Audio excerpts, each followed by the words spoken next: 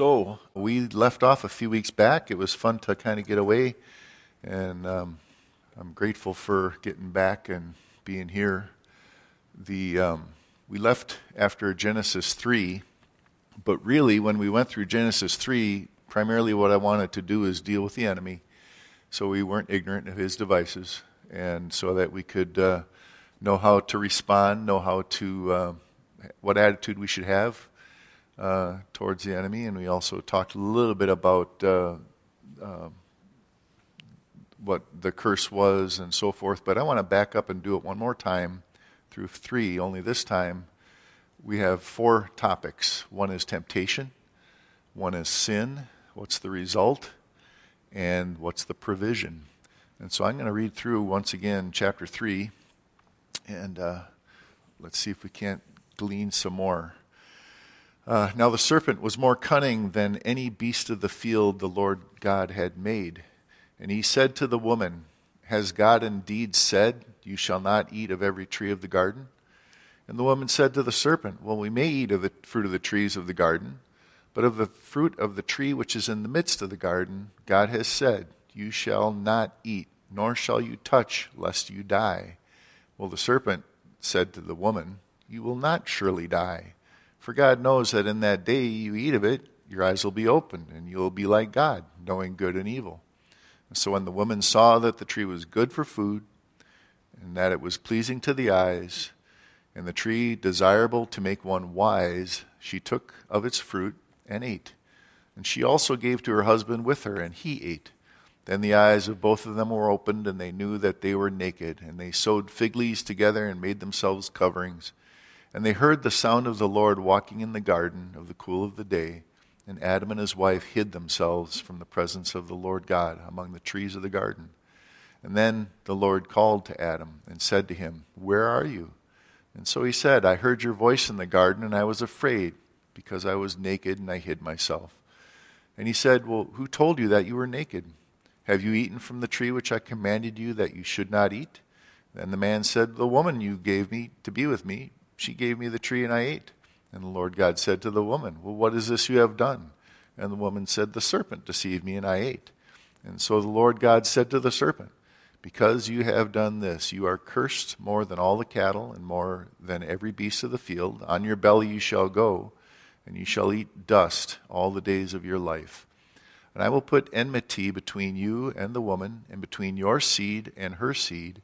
He shall bruise your head, and you shall bruise his heel.' To the woman he said, 'I will greatly multiply your sorrow and your conception. In pain you shall bring forth children. Your desire shall be for your husband, and he shall rule over you.' Then to Adam he said, 'Because you have heeded the voice of your wife, and have eaten the tree which I commanded you, saying, You shall not eat of it, cursed is the ground for your sake. In toil you shall eat of it all the days of your life. Both thorns and thistles it shall bring forth for you.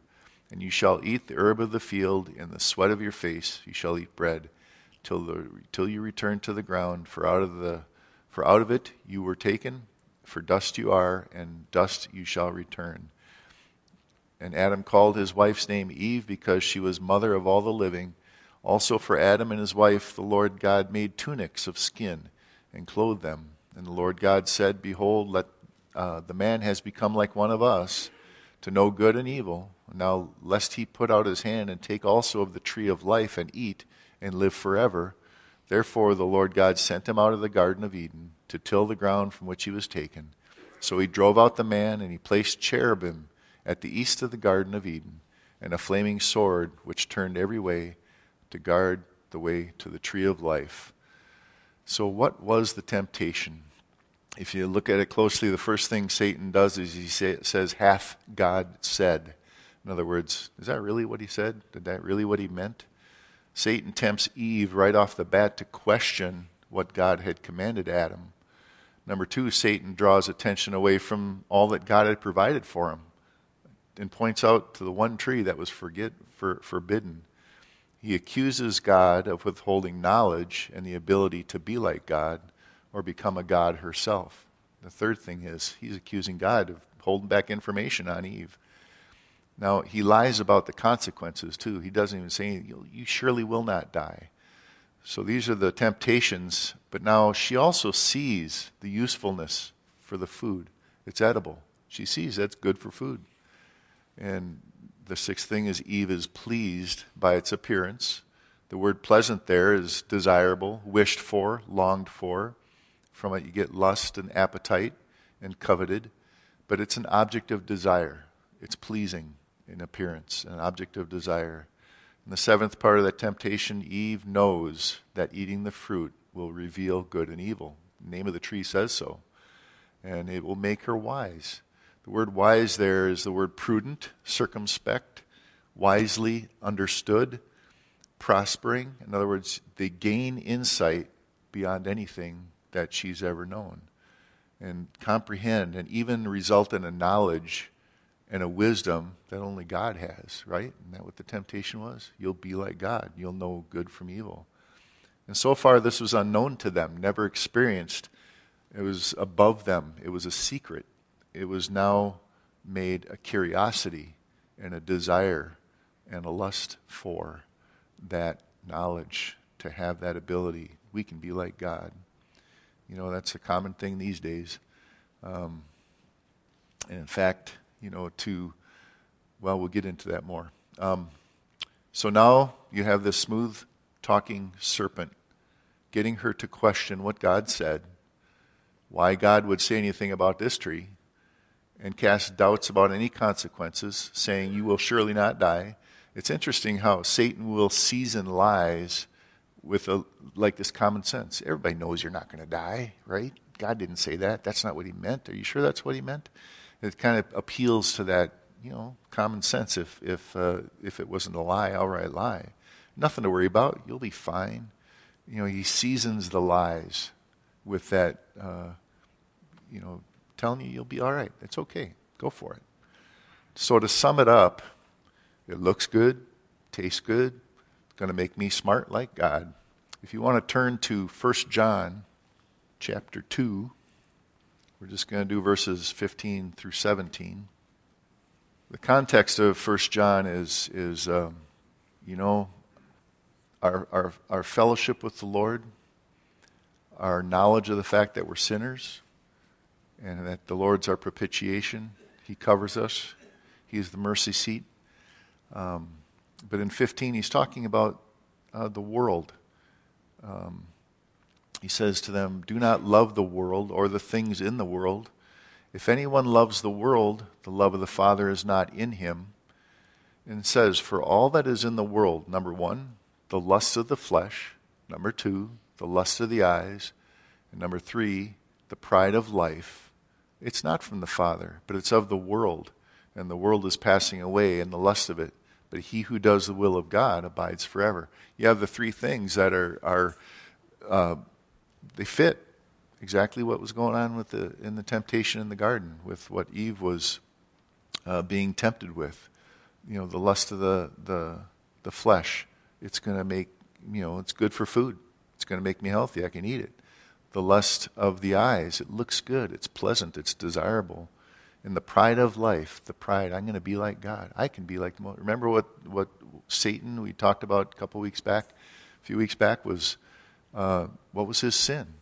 I will put myself above the Most High God. And pride was his sin, and like lightning, he fell. He was cast out at that point. You know, lust is desire, craving, longing for what is forbidden. The word literally means to turn upon a thing, to mull it over, to continue to churn and turn it over in your mind. Roll it over in your heart and in your mind over and over and over until it just begins to consume, take you. Now, that's the word lust for the flesh and for the eyes. Pride, the word means it's an empty trust in one's own strength and ability. You know, we talk about pride, you can think of different things you might say or do, and you look at somebody else and you can say, well, that's pride. Well, we don't know, but what we do know is in our own hearts, when we're trusting something of our own strength, and we start to think that we're the ones that are going to be the ones that can make it work, and certainly we want to be able to do things and have to work and have a job and so forth. That's not what I'm saying. But the idea that we are in and of ourselves sufficient for all these things. Empty trust in one's own strength and ability. What it really is despising God and taking glory and taking credit to oneself. Now, these are the temptations we endure. But 1 Corinthians 10, 12 through 13 says he will not allow us to be tempted beyond what we can bear, but he provides an escape. Well, what are some of the escapes? Matthew 26:41 says to watch and pray lest you enter into sin. Watch is to be awake, give attention to, be vigilant. Vigilant, aware of the fact that there's going to be temptation. And enter there means to go in, to partake, to allow sin to come alive, to come to life. Galatians 5:16 says, walk in the Spirit and you'll not fulfill the lusts of the flesh. Walk means to proceed, actually like a soldier in a row, to follow in order, to go in the way that you're supposed to go, to direct one's life to and how to live. The word fulfill for fulfilling the lust is finish, accomplish, perform it. It comes to maturity. It comes to completeness. Psalm 119:11 says, I hide your word in my heart that I may not sin against thee. The word hide there is to treasure it up, to store it up. In this world, we're going to have temptations, but it helps to avoid putting yourself in those situations too. If you have troubles with the, whatever the place is, don't push yourself, don't go there. You can think of all the examples, but I can let you search your own hearts. Whatever those things are that seem to be tempting to you, well, don't allow yourself to be put in those situations as best as you can. There's enough that comes before our faces. So what is it? Get into the Word of God, hide your word in my heart, and pray, watch and pray, be vigilant, and walk in the Spirit, not after the things of the flesh. Don't make provision for the flesh. These are the escapes, because we are going to get tempted. But these are the escapes. When you're in the middle of a temptation and you feel like there's nothing you can do, first off, quit rolling it around in your mind and just pray and ask God, can you deliver me from this? And I'm sure he will, because he doesn't desire that you sin. How did Jesus handle temptation? Let's go to Luke 4, verses 1 through 13. Yes, in fact, Jesus was tempted. Kind of brings up a question, and we'll get to that in a little bit, but are you already in sin just because you've been tempted? And we'll kind of get to that. Well, obviously the question here is, how did Jesus handle temptation? Well, we know the Lord never sinned. He was perfect and without fault, without blemish. But if you look at Luke 4, 1 through 13, then Jesus, being filled with the Holy Spirit, returned from the Jordan, was led by the Spirit into the wilderness, being tempted for 40 days by the devil. And in those days he ate nothing, and afterward, when they had ended, he was hungry. And the devil said to him, if you are the Son of God, command this stone to become bread. But Jesus answered him, saying, it is written, man shall not live by bread alone, but by every word of God. Well, then the devil, taking him up on a high mountain, showed him all the kingdoms of the world, and in a moment of time. And the devil said to him, all this authority I will give you, and their glory, for this has been delivered to me, and I give it to whomever I wish. And at that time, Satan had all these kingdoms in his grip. Therefore, if you will worship before me, all will be yours. Jesus answered and said to him, get thee behind me, Satan. Why? For it's written that you shall worship the Lord your God, and him only shall you serve. And then he brought him to Jerusalem, set him on the pinnacle of the temple, and said to him, if you are the Son of God, throw yourself down from here. For it is written, he shall give his angels charge over you, to keep you. And in their hands they shall bear you up, lest you dash your foot against a stone. And Jesus answered and said to him, it has been said, you shall not tempt the Lord your God. And now when the devil had ended every temptation, he departed from him. For good? No, until there was an opportune time. But notice how Satan will use God's word and try and twist it, and try and take it out of context and make a temptation. So notice the phrase too also, how many times he says, if you are the Son of God. He's trying to cast doubt, trying to cast question. If you're the Son of God, do this. I want to see if you can do this. Now Jesus was hungry and tempted with bread, and it was a temptation. How did he answer? Well, he put it in perspective. God's word is bread. Jesus himself is the bread of life. Now, Jesus was taken to a very high mountain and shown all these kingdoms in the world and all their glory and all their wealth and all their power. And you got to wonder, these days, some of the people are the wealthiest than they've been in history. But certainly there were kingdoms. Even Solomon had the wealthiest kingdom of his time. And all he had to do, though, to have all this, according to Satan, was to worship at Satan's feet. Now, Satan wanted Jesus at his feet. What did he say to Eve that we read earlier? You'll bruise his heel, and he'll bruise your head. Remember that word for bruise? We talked about a few weeks back. It means crush. It means to seize, to grab, to strike.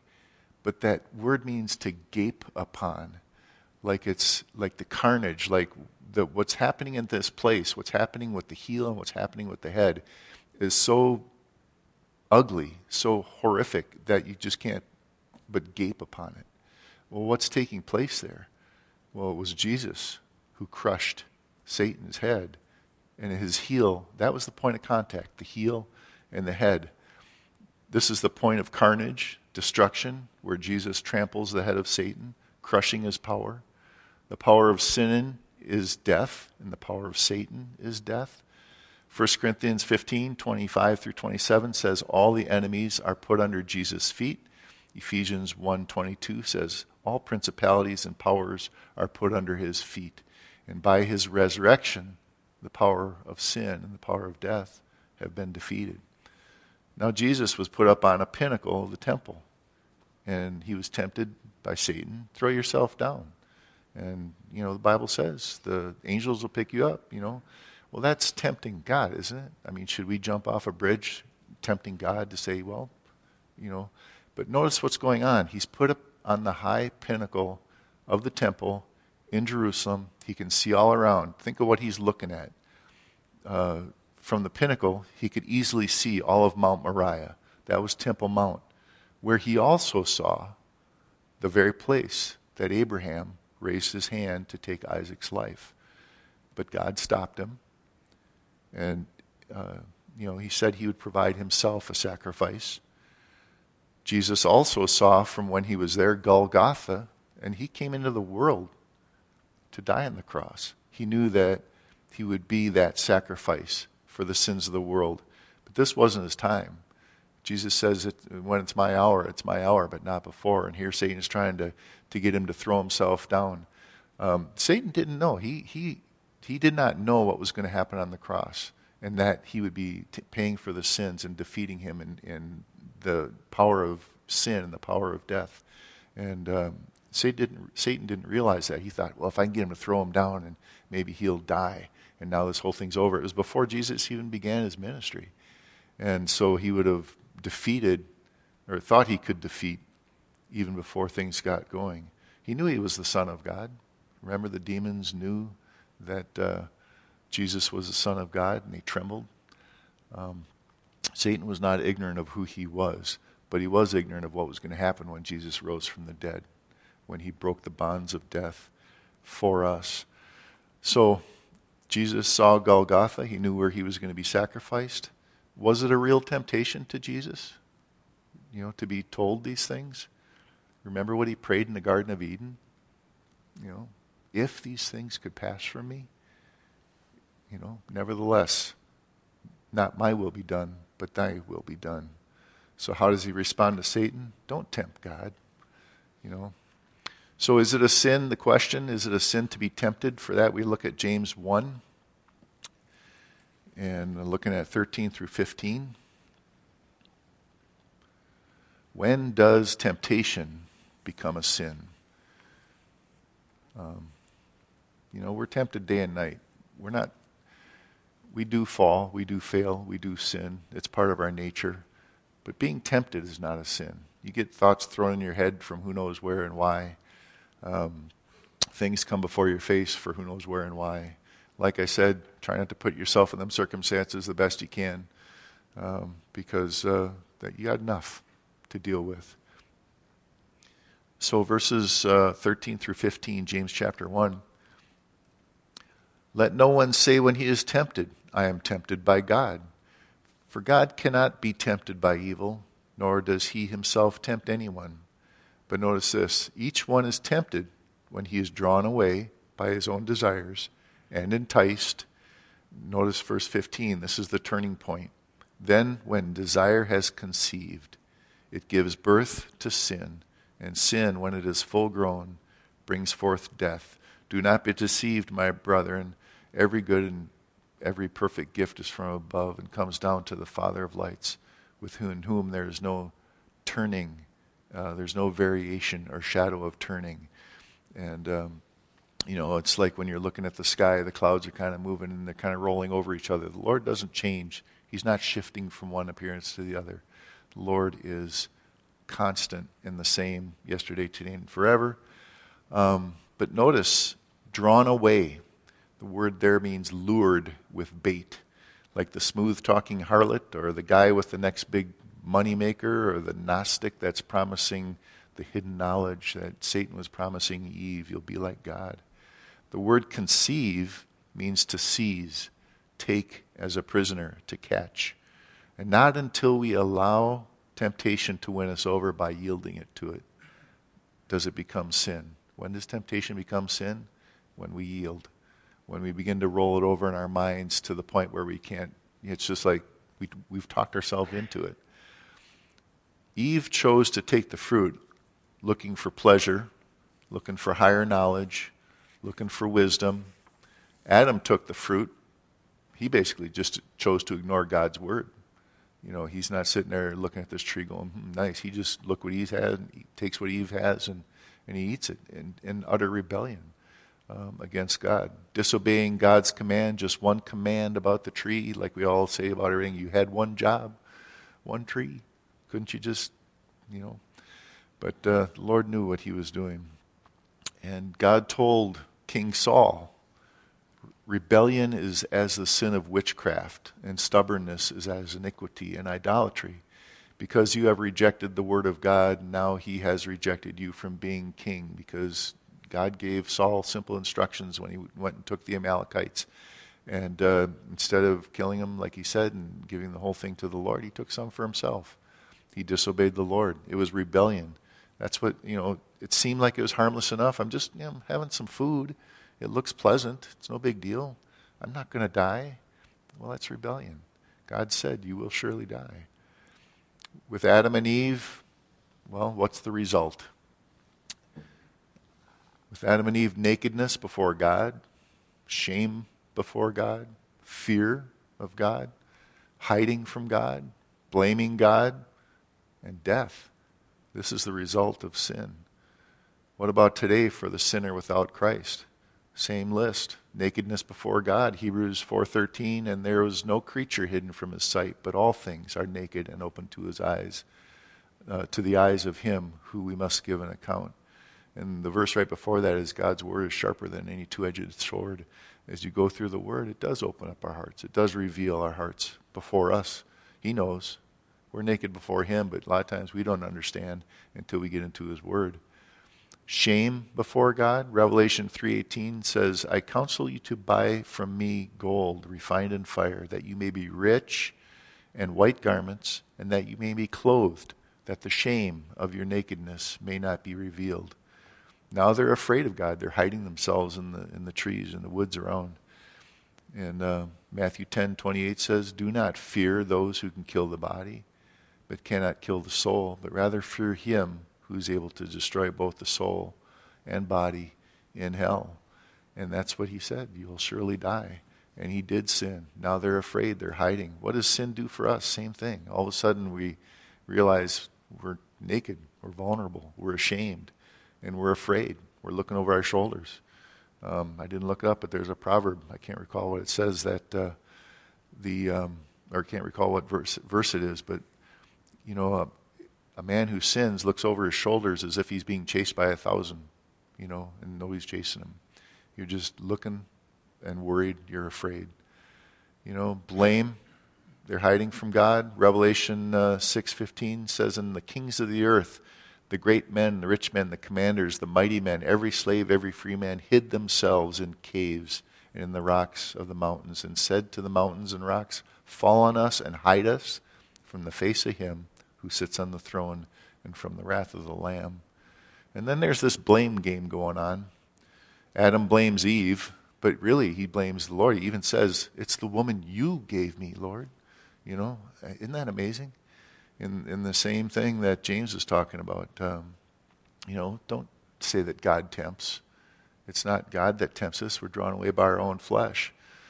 James is talking to a mixed multitude of believers, and among them, there are those that are just seeking to take advantage of the work that God's doing.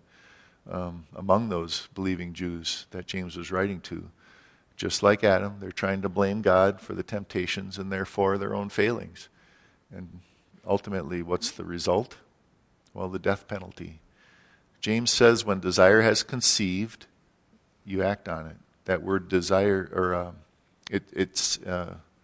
when desire has conceived, that means you're acting on it. Gives birth, there equals bear fruit, is what the definition is. Full grown now means it's finished, perfected, accomplished to the complete end. And bringing forth means there it is. The thing has been made. It's done. What thing? Well, the death that is the fruit of sin. Your sin always has a result. You may think you're not hurting anyone, but you are. You're walking, first of all, in rebellion against God. And I don't mean you, I mean we, I mean us. When we sin, we're grieving the Holy Spirit, who you were given because you were set apart to God, to be holy and sanctified to Him. But you're also changing who you are. You might think nobody sees, nobody hears, but you're changing who you are. And it's going to change how you relate with people. If your sin is, looking at things you're not supposed to be looking at, well, what are you going to do when you're among the brethren and the sister, And so it changes who you are, and it changes your character, changes your relationships, and your friends and family, and also the body of Christ. You reap what you sow. There will always be something produced in our lives from walking in sin. It will bring forth. It will, bear its fruit. The thing will be made, and it brings destruction. Well, what about grace? What about mercy? What about forgiveness? Yes, and me too. Praise the Lord, because His mercies are new every morning. But let's look at Romans 6. I'm going to just read the whole chapter. After laying that much of a background, I think it kind of makes a little more sense when we're talking about sin and how the Lord set us free. So I'm going to read the whole chapter and we'll talk about it a little bit. What shall we say then? Shall we continue in sin that grace may abound? Well, certainly not. How shall we who died to sin live ongoing, walking after any longer? Or do you not know that as many of us as were baptized into Christ Jesus were baptized into His death? Therefore we were buried with Him through baptism into death, that just as Christ was raised from the dead by the glory of the Father, even so we also should walk in newness of life. For if we have been united together in the likeness of His death, we'll certainly also will be in the likeness of His resurrection. Knowing this, that our old man was crucified with Him, that the body of sin might be done away with, that we should no longer be slaves to sin. For he who has died has been freed from sin. And now if we died with Christ, we believe that we shall also live with Him. Knowing that Christ, having been raised from the dead, dies no more, death no longer has dominion over Him.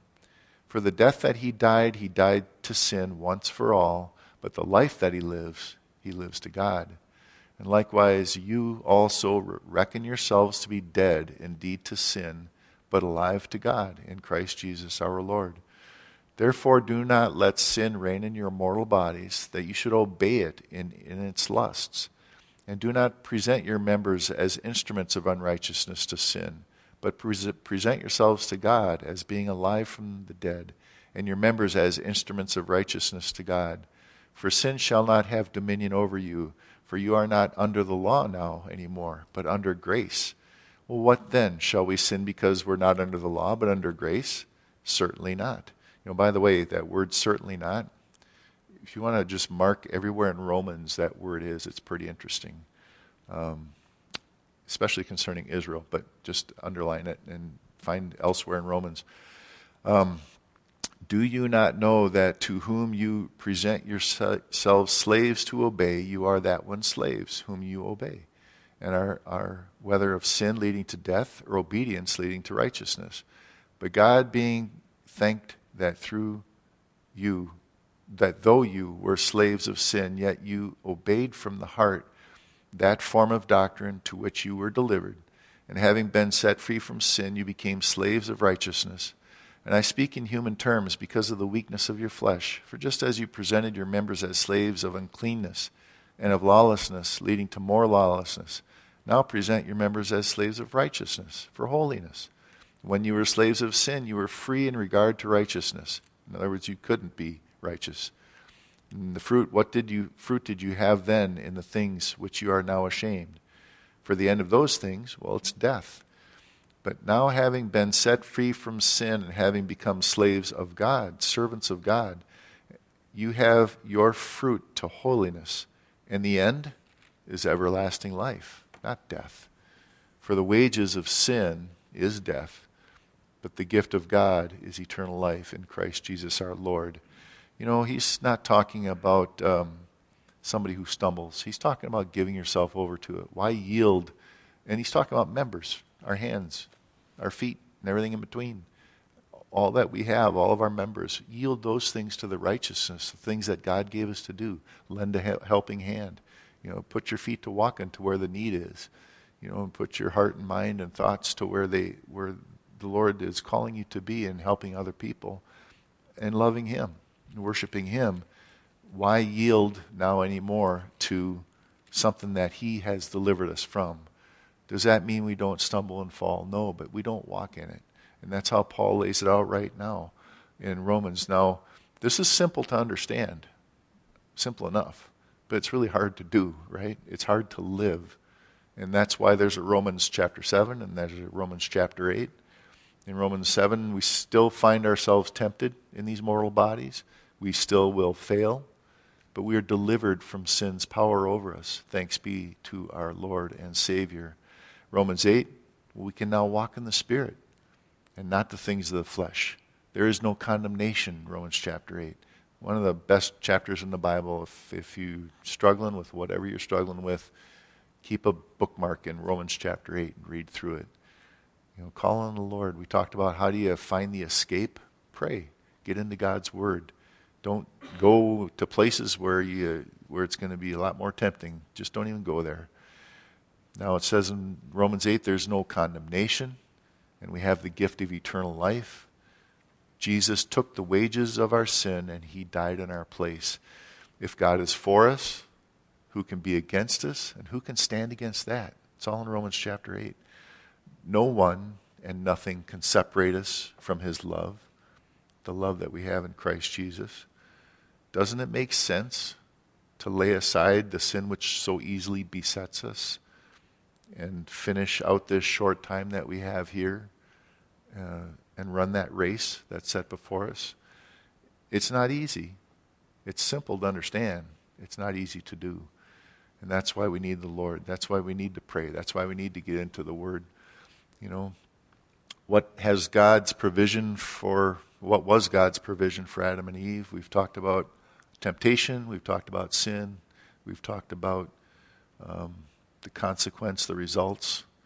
Well, what was God's provision? Clothes. God gave them clothes, didn't He? They sewed some fig leaves together, but why did God say, well, that's not good enough? I got to kill an animal, get the skin, and clothe you with skin. And He did that Himself. He says He made for them skins. They were now aware that they were naked. They were aware they're guilty, they're ashamed, and he covers them with animal skins. An animal had to die to provide that covering. And I think you're starting to see the picture. In the day they ate, a death occurred to cover their nakedness, their guilt, and their shame. And God made the clothes himself to cover them. In the next chapter 4, we'll get to it, but in the weeks ahead, but we find that there is animal sacrifice already going on. There was no command given for that. But because of what God did, and he obviously established through that sacrifice, we find animal sacrifices are made to God by Abel. But they died spiritually that day. They could no longer dwell in the presence of a holy God in their sin. Their life could not be eternal at that state. Now they're going to get old and they're going to die. Just like he says, the wages of sin is death. Why they didn't die that day? Well, God provided something for them. If you want to turn to Romans, we're just right there already still. If you want to go to back to chapter 5, and we'll be coming back to chapter 3 later, but chapter 5, verses 12 through 21, that death, wages of sin is death. The day that you eat of that tree, you will surely die. Therefore, just as through one man sin entered the world, and death through sin, and thus death spread to all men, because all have sinned. For until the law, sin was in the world, but sin is not imputed where there's no law. But nevertheless, death was imputed. Death was reigning from Adam to Moses, even over those who had not sinned according to the likeness of the transgression of Adam, who is a type of him who is to come. But the free gift is not like the offense. For if by one man's offense many died, well, much more the grace of God and the gift by the grace of the one man, Jesus Christ, abounds to many. And the gift is not like that which came through the one who sinned, for the judgment which came from one offense results in condemnation. But the free gift which came from many offenses, he covered all sins throughout all time, all the sins future. That results in justification. The free gift which came from many offenses results in justification. For if by one man's offense death reigned through the one, much more those who receive the abundance of grace and the gift of righteousness will reign in life through the one, Jesus Christ. And therefore, as through one man's offering or offense, therefore, as through one man's offense, judgment came to all men, resulting in condemnation, even so through one man's righteous act, the free gift came to all men, resulting in justification. For as by one man's disobedience many were made sinners, so also by one man's obedience many were made righteous. Moreover, the law entered that the offense might abound. Now this kind of takes it to the time of Moses. But where sin abounded, grace abounded more. Now there's the law, makes sin aware, makes us aware of our sin. So that is that as sin reigned in death, even so grace might reign through the righteousness to eternal life through Jesus Christ our Lord. Death did reign from Adam forward. God kept them from that tree of life. If they would have gone and taken, that's another thing he did for them. How did God provide for them? Well, he provided clothes, but he also provided by not allowing them back to touch and take fruit of that tree of life, lest they live forever in sin and corruption. And boy, what a state we'd be in. Eternal corruption and sin like that. Their shame was covered temporarily, but they would grow old and die. So death was reigning from Adam. Now, except for Enoch, he walked with God and the Lord took him. Also, later on, Elijah would be taken up in a chariot of fire. And these are both pictures of the rapture of the church at the coming of Jesus Christ that we're looking forward to so much. And if we're alive when he comes, just like Elijah, just like Enoch. Back then, though, the law of Moses used the blood of bulls now. Remember, God killed an animal to cover with the skin. Abel was sacrificing to the Lord by killing his lamb. But the law of Moses used bulls and goats and doves and all manner of sacrifice that was in the law of Moses. But it didn't completely do away with our sinful nature. It was temporary. Sin and death still reign to this day as far as this life is concerned, as far as this fallen world is concerned. Back then, they were covered. Their sin was covered. But now, a perfect sacrifice is necessary for them and for us to completely wash us clean. If we're going to touch that tree of life, if we're going to live forever, we have to be completely clean, washed white as snow, so that we can walk in the presence of a holy God for all eternity. Turn to Revelation 22, 1 through 5, and also 12 through 17. That tree of life, the tree of that was in the Garden of Eden. And he showed me a pure river of water of life, clear as crystal, proceeding out of the throne of God and of the Lamb. And in the middle of its street, and on either side of the river, was the tree of life, which bore 12 fruits, each tree yielding its fruit every month. The leaves of the tree were for the healing of the nations, and there was no more curse, but the throne of God and the Lamb shall be in it, and his servants shall serve him. They shall see his face, and his name shall be on their foreheads. There shall be no night there. They'll need no lamp nor light of the sun, for the Lord God gives them light, and they shall reign forever. Interesting, this tree of life, the river flows out from the throne of God and the throne of the Lamb, and it goes down, and there's a street that's either on either side of it or in the middle of this river, or however that's laid out. But the tree is on both sides of that river. So the river just runs right through it, and the tree is up and over on the sides. The way that's described, I can't wait to see what that is, but it's providing for all and for the healing of the nations. In 12 through 17, Jesus testifies to the churches. He says, "And behold, I am coming quickly. My reward is with me to give to everyone according to his work. I am the Alpha and the Omega, the beginning and the end, the first and the last." This is Jesus talking. "Blessed are those who do his commands, that they may have the right to eat, right to the tree of life, and may enter through the gates of the city. But outside are dogs and sorcerers and sexually immoral and murderers and idolaters and whoever loves and practices a lie.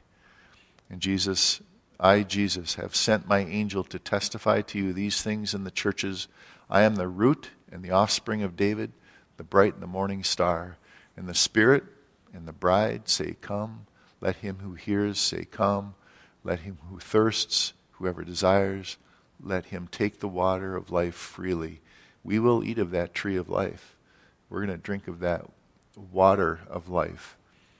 It's the tree of life, and we're going to be with the Lord forever. We're going to be in eternity forever. It's so hard to imagine, and yet, in fact, Paul says, these things I saw, or not even saw, but things I heard, I can't even describe. It would be sin. It would be a blasphemy for him to try and describe what he saw. That's how good it is. That's how much it is way above and beyond our imagination. He calls this world, think of the best part of this planet you would go to that would be the most like paradise, the most that you could imagine. And then imagine there's no mosquitoes. And then imagine there's no scorpions or whatever you want to be. That's the most beautiful, lush, whatever. God says that this world and every bit of it is a tent. Just a little pup tent, little two-man pup tent there on the floor. What he's prepared for us, he calls it a mansion or a castle. Put the two side by side, and that's just the beginning. Not only that, it goes on for eternity. We see lots of colors, we enjoy them. We hear lots of music and songs and notes, and we enjoy them. We know people, we know creation, we enjoy it. It's just a pup tent for what's coming for us. Set your eyes on the things that come. So we will eat of that tree. We will be able to live with God forever.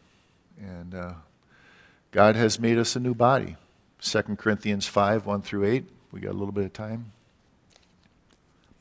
For we know that if our earthly house, this tent, is destroyed, well, we have a building from God, a house not made with hands, eternal in the heavens. For in this we groan earnestly, desiring to be clothed with our habitation, which is from heaven. If indeed, having been clothed, here we go back, he's given us clothes, we shall not be found naked.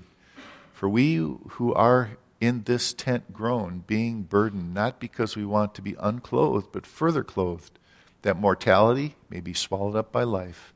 Now he who has prepared for us this very thing is God, who also has given us the Spirit as a guarantee. And I sure am glad, because, sometimes it just is hard, and life is hard, but he's given us that promise, that seal, that guarantee. What a joy, what a confidence we have in that. And so we are always confident, knowing, verse 6, that while we were at home in the body, we are absent from the Lord, for we walk by faith, not by sight. We are confident, yes, well pleased, rather to be absent from the body and to be present from the Lord, present with the Lord. Revelation 3, 1 through 5, and then 14 through 21. If you don't want to go there, I'll just read them. Revelation 3, and to the angel of the church in Sardis write, these things he said, who has the 7 spirits of God and the 7 stars. Well, I know your works, that you have a name, that you're alive, but you are dead. Be watchful and strengthen the things that remain, that are ready to die. For I have not found your works perfect before God. Remember, therefore, how you have received and heard, hold fast and repent. Therefore, if you will not watch, I will come upon you as a thief, and you will not know what hour I come upon you. You have a few names, even in Sardis, who have not defiled their garments, and they shall walk with me in white, for they are worthy. Notice verse 5. He who overcomes shall be clothed in white garments, and I will not blot his name out of the book of life, and I will confess his name before my Father, before his angels. So he'll be clothed. He's made a body for us. In verses 14 through 21, the lukewarm church, to the angel of the church of Laodiceans write, these things say the Amen, the faithful and the true witness, the beginning of creation. I know your works, that you are neither cold nor hot. I could wish that you were cold or hot. So then, because you are lukewarm and neither cold nor hot, I will vomit you out of my mouth. Because you say, I am rich and have become wealthy, and I have need of nothing, and do not know that you are wretched, miserable, poor, blind, and naked, I counsel you to buy from me gold refined in the fire, that you may be rich, and white garments, that you may be clothed, that the shame of your nakedness may not be revealed, and anoint your eyes also with eye salve, that you may see. As many as I love, I rebuke and chasten. Therefore be zealous, repent. Behold, I stand at the door and knock. If anybody hears my voice and opens the door, I will come to him and dine with him, and he with me. To him who overcomes, I will grant to sit with me on my throne, as I also overcame and sat down with my Father on his throne. To him who has ears to hear, let him hear what the Spirit says. God has made a garment of white for us to wear before him. It's funny, there are both of these. He says, I know your works. Matthew 22, 1 through 14, if you'd turn there. Clothes are important. Clothes are important in heaven. I actually had a whole little sidebar I was going to do about clothing, all the things that, we really, most importantly for us as believers, clothing can be important. To be modest, to be, not to be ostentatious necessarily. And that's a whole side study. I guess I'll leave it there. But Matthew 22, 1 through 14. And Jesus answered and spoke to them again by parable, and said, the kingdom of heaven is like a certain king who arranged a marriage for his son. And he sent out his servants to call those who were invited to the wedding. and they were not willing to come. And again, he sent out other servants, saying, tell those who are invited, see, I have prepared my dinner. My oxen, my fatted calf are killed. All the things are ready. Come to the wedding. But they made light of it and went their ways to his own farm or another to his business. The rest, they seized his servants, treated them spitefully, and killed them. But when the king heard about it, he was furious, and he sent out his armies to destroy those murderers and burned up their city.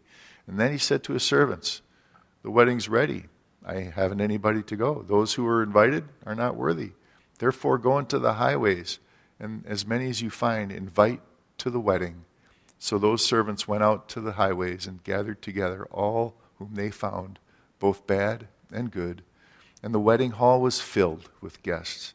But when the king came to see the guests, he saw a man there who did not have a wedding garment. Clothes are important. He said to him, friend, how did you come in here without a wedding garment? And the guy was speechless. The king said to his servants, bind him hand and foot and take him away and cast him into outer darkness. There will be weeping and gnashing of teeth. Wow. For many are called, but few are chosen. Clothes are important. The clothes at the wedding feast are going to be important. This is a parable, but it's a parable about the wedding feast. The feast of the king and his son. Well, that's the lamb. That's God's lamb. We sang about earlier. The Lamb of God. Perfect. The wedding feast of the bride and the lamb. There will be those that show up in the wrong clothes. What is this about many are called, but few are chosen? Well, he's talking about a righteousness. Remember in Revelation, those two churches we read about? He knows their works. He knows but he says their works fall short. I know your works, but it's not what's getting it done. He says, there are many righteous people, good people. Many go to church. Many are called to righteousness, is what he's saying, and have the law written on their hearts. They're good people. They do good works. They have a life that, as far as they're concerned, they're doing the best that they can. What did Jesus say? You don't know that you're blind, wretched, and naked. Your righteousness is as filthy rags. But only a few. Many are called. Many have that righteousness, but only a few recognize and are willing to confess their inability to keep that law. To be able to keep that law that's written on their hearts. You remember Jesus, he would hang out with the sinners. He hung out with the prostitutes. They don't have any problem knowing. Anybody on the street's going to tell them they're a sinner. And by the looks and by the attitudes that people have, there are people who have no doubt in their mind that they're a sinner. And they either decide to live in that shame or they are ashamed and they start seeking the Lord. Only a few recognize and are willing to confess their inability to keep the law. And that's what Jesus is talking about. The broken, the contrite sinners reach out to God in humility for his righteousness, not for their own righteousness. The few that recognize that. Few are chosen. Naked and ashamed, and they know they can't hide. They know they're looking for clothes. That's all they're looking for is clothes. You know, a lot of times when we're reaching out to people, that's the biggest stumbling block there is to try and get through their self-righteousness, to get through their religion, to get through that attitude that they have that they're doing just fine. They don't need a Savior. And then those that do have a church or they do have something, we've got our liturgy, we've got our religion, we keep our codes and our rules. And Jesus has so much to say to the Pharisees. In fact, this was in context to the Pharisees. They were there when they heard this. And the next part of the chapter, they're trying to figure out how they can plot to entangle him in his words and take him out. But what about us? We were naked. We were ashamed. We knew we couldn't hide any longer. And we were just looking for clothes. We came to the Lord. That's our testimony, looking for his righteousness. His pure white garments in exchange for our filthy rags. And that's what happened on the cross. One last verse is Romans 3. chapter 3, verses 21 to 26. But now the righteousness of God, apart from the law, is revealed, being witnessed by the law and the prophets, even the righteousness of God, through faith in Jesus Christ, to all and on all who simply believe. Isn't that what he says? For there is no difference. All have sinned. All have fallen short of the glory of God. The best behaved person on this planet and the worst criminal in jail, all have sinned and fallen short of the glory of God. You know, Paul used to say, and did say, he was the chiefest of sinners. He wasn't talking about the world. He was talking about himself. He wasn't comparing himself to anybody else. He just knew in his own heart that he was the chiefest of sinners.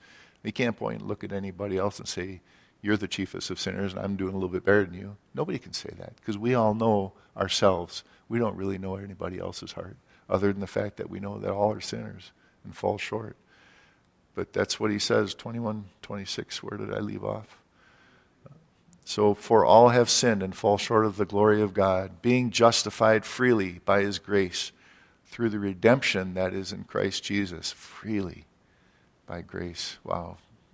Whom God set forth as a propitiation. And as many times as I've been up here, I like that word. And you know it.